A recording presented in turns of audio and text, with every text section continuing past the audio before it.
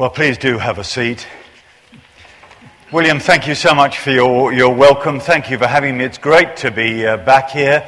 Wonderful to see some familiar faces. Just as wonderful to see some that aren't familiar. It would be very sad if no one new had come since William was born. I've been asked to speak on Psalm 84. It'd be wonderful if you just have it open in front of you. Actually, I found I'd never preached on this psalm before. I mean, there's some very famous lines in it. But looking at the psalm this past week or so has really warmed my heart. And my hope and prayer is that it does just that for you as well. So let me pray, and then let's explore it together. Gracious God, you promised that your word is a lamp to our feet and a light for our path. We pray it will be just that for us this morning. For Jesus' name's sake. Amen. Nostalgia. A wistful desire to return in thought or fact to a former time in one's life, according to Google. Nostalgia, I mean, we've all indulged in it, haven't you? You don't actually have to be that old to look back like that. Some of us have indulged in it too much, and it can take you to all kinds of different places. It leaves some people sweet but treacly, doesn't it? You know, they're only full of sepia-tinted memories. I wondered if it was going to be a bit like that for some of us today. We'd look at each other and remember, and yes, we were young then, but Paul Beverley pricked that bubble by telling me how old I was looking. For others, it leaves them rather sad, because they're kind of living in the past, and they're permanently wistful for the good old days, whenever they might be. For others, it just leaves them frustrated. You know, blind almost to the fact that the world's moved on, and however good the past, it can't be reproduced in the future. And for some, actually it can leave them stimulated.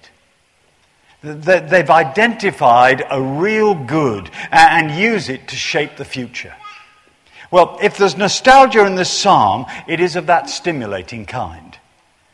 Don't reduce it to treacle. You know, when the psalmist begins, how lovely is your dwelling place, he's not saying, how nice. He's saying, how I love your dwelling place.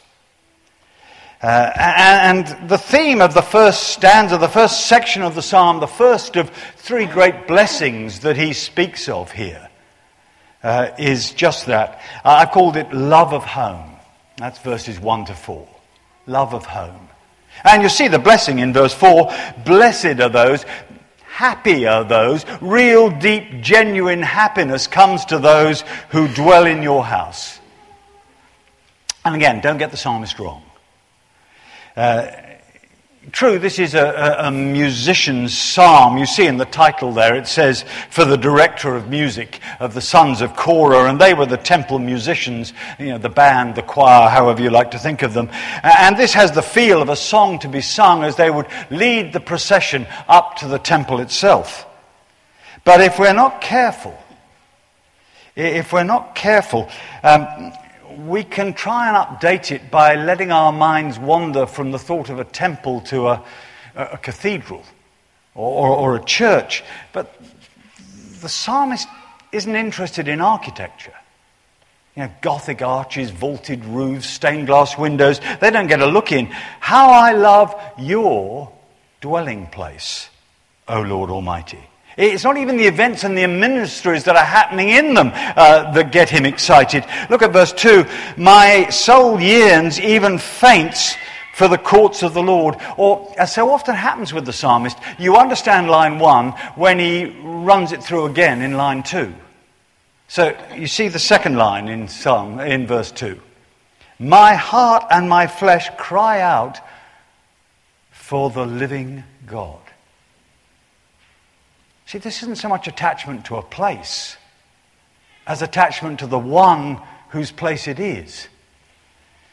It's like so many memories of home for us, isn't it? It's not actually the house.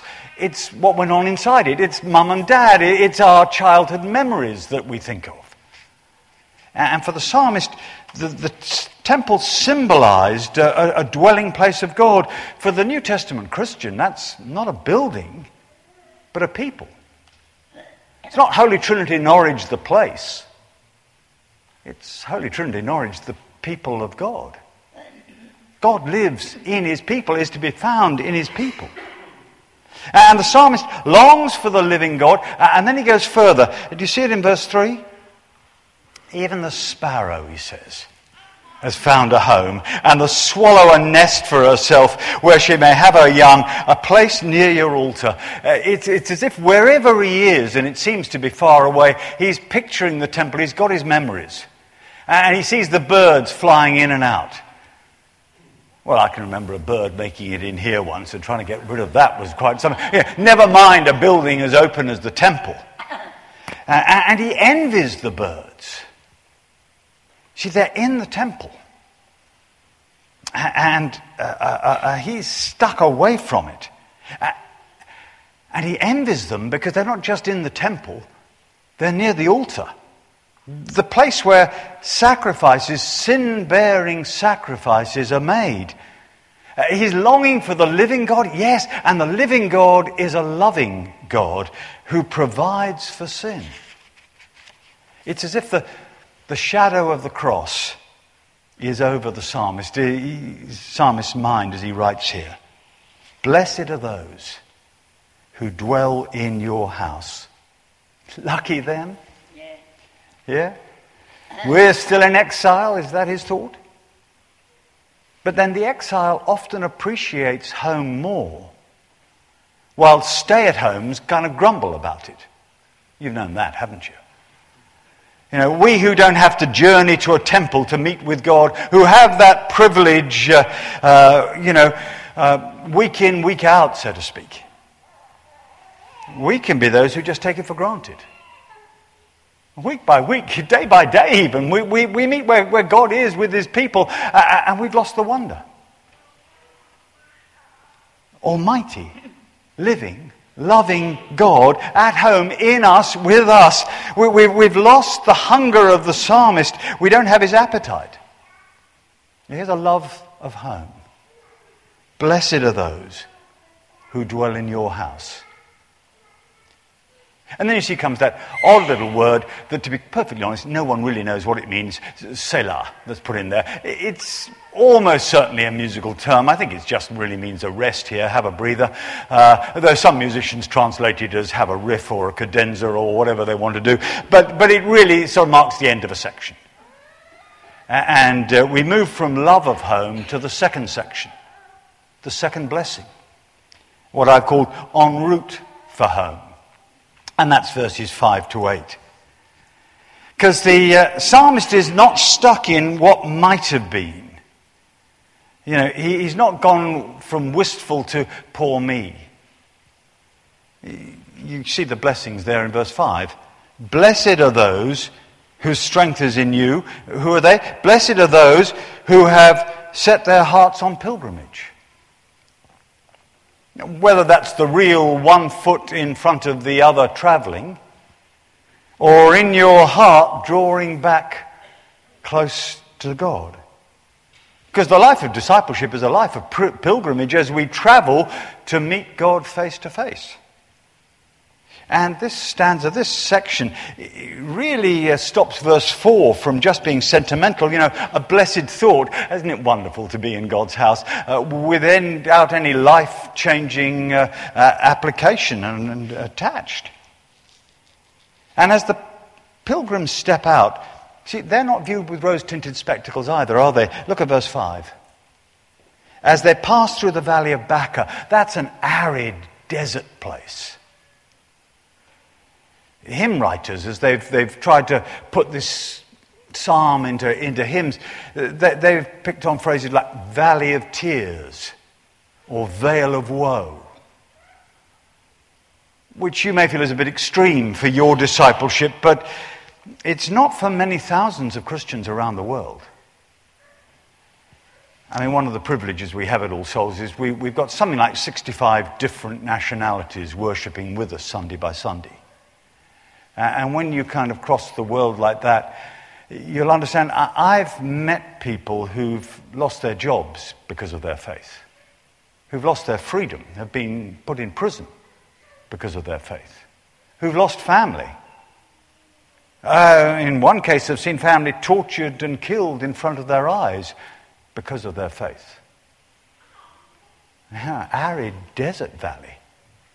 We all know Norwich is a fine city, but it doesn't make it immune from life's heartbreaks, does it? So you can live in Norwich, but you still have to face health fears, family heartaches. Pilgrims walk in those valleys. And yet he says they make it a place of springs. There is a faith that digs blessings out of hardship. I can remember an African who knew plenty of poverty and plenty of suffering teaching me the African greeting where you say God is good and everyone immediately says back all of the time. And he'd been through the mill. They, the pilgrims, make it springs. Yeah. But sometimes the desert comes, doesn't it? The hardship of it because of our sinfulness. And repentance can be a painful thing. I can remember one guy, he'd blown all kinds of relationships, and when he faced up to it and confessed them and began to repent with people around, he said to me afterwards, he said, Hugh, I think that is the hardest thing I've had to do in my life. And before I could get sympathetic or anything else, he said, but Hugh, that is the best thing I've done in my life. Yeah. They make it springs, or, you see, he goes on, the autumn rains also cover it with pools. Sometimes God just steps in and provides the blessings all by himself. And they go, verse 7, from strength to strength, as each appears before God in Zion, as if the nearer you get to the goal, the more eagerly the pilgrims step out. You know, when you know where you are, when the finishing line's in sight, there's a sort of extra spring in the step, isn't there? And you don't even have to have been to Jerusalem to know that the temple is on a mount. It's visible from a long way away. You get that sort of extra incentive as you're heading there. And then suddenly, the psalmist gets personal. He switches from talking about they to talking about me. As if he can't actually walk with them and he can only follow in his heart. So verse 8 he says, hear my prayer, O Lord God Almighty. Listen to me, O God of Jacob. And then that Selah word again. Blessed are those on pilgrimage. Is that you? Is that you? You know you can't stand still in the Christian life. You're either stepping towards God or stepping away from him. And I can come here Sunday by Sunday by Sunday, and that's wonderful, but which way are you traveling? See, I can be a pilgrim to Holy Trinity week by week, but am I a pilgrim walking towards God week by week? It goes on through life. John Stott was in his 90s. He was so frail he could hardly lift himself up in bed. He certainly couldn't get himself out of bed. I remember talking to him, and he said to me, he said, Hugh, I want to be faithful to Jesus to the very end. I hadn't realized it would be so hard. He was finding it hard then. But you notice what was happening. Even at that age and at that stage, he's still the pilgrim. He's still traveling. Do you know the blessing of being a pilgrim, traveling towards God? Life, love of home, en route for home. Then the psalmist finishes, at home. At home with God. That's the last section, verses 9 to 12. And there's that odd verse that kicks it all off in verse 9. Look upon our shield, O God. Look with favor on your anointed one. The anointed one was the king. There's a sort of prayer for the king, as if he might have been part of some national tragedy, deported or something. That certainly happened. But why are the pilgrims praying for the king? Well, because good, strong government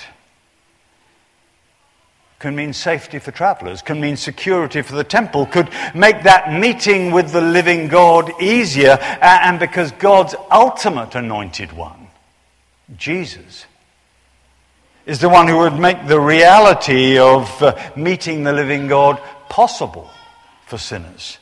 His death on the cross, that we'll remember in a few moments' time, guarantees our access to the Father. And that relationship, not the place, still dominates the psalmist's thinking, and the great comparisons of verse 11. Better is one day in your courts than 1,000 elsewhere.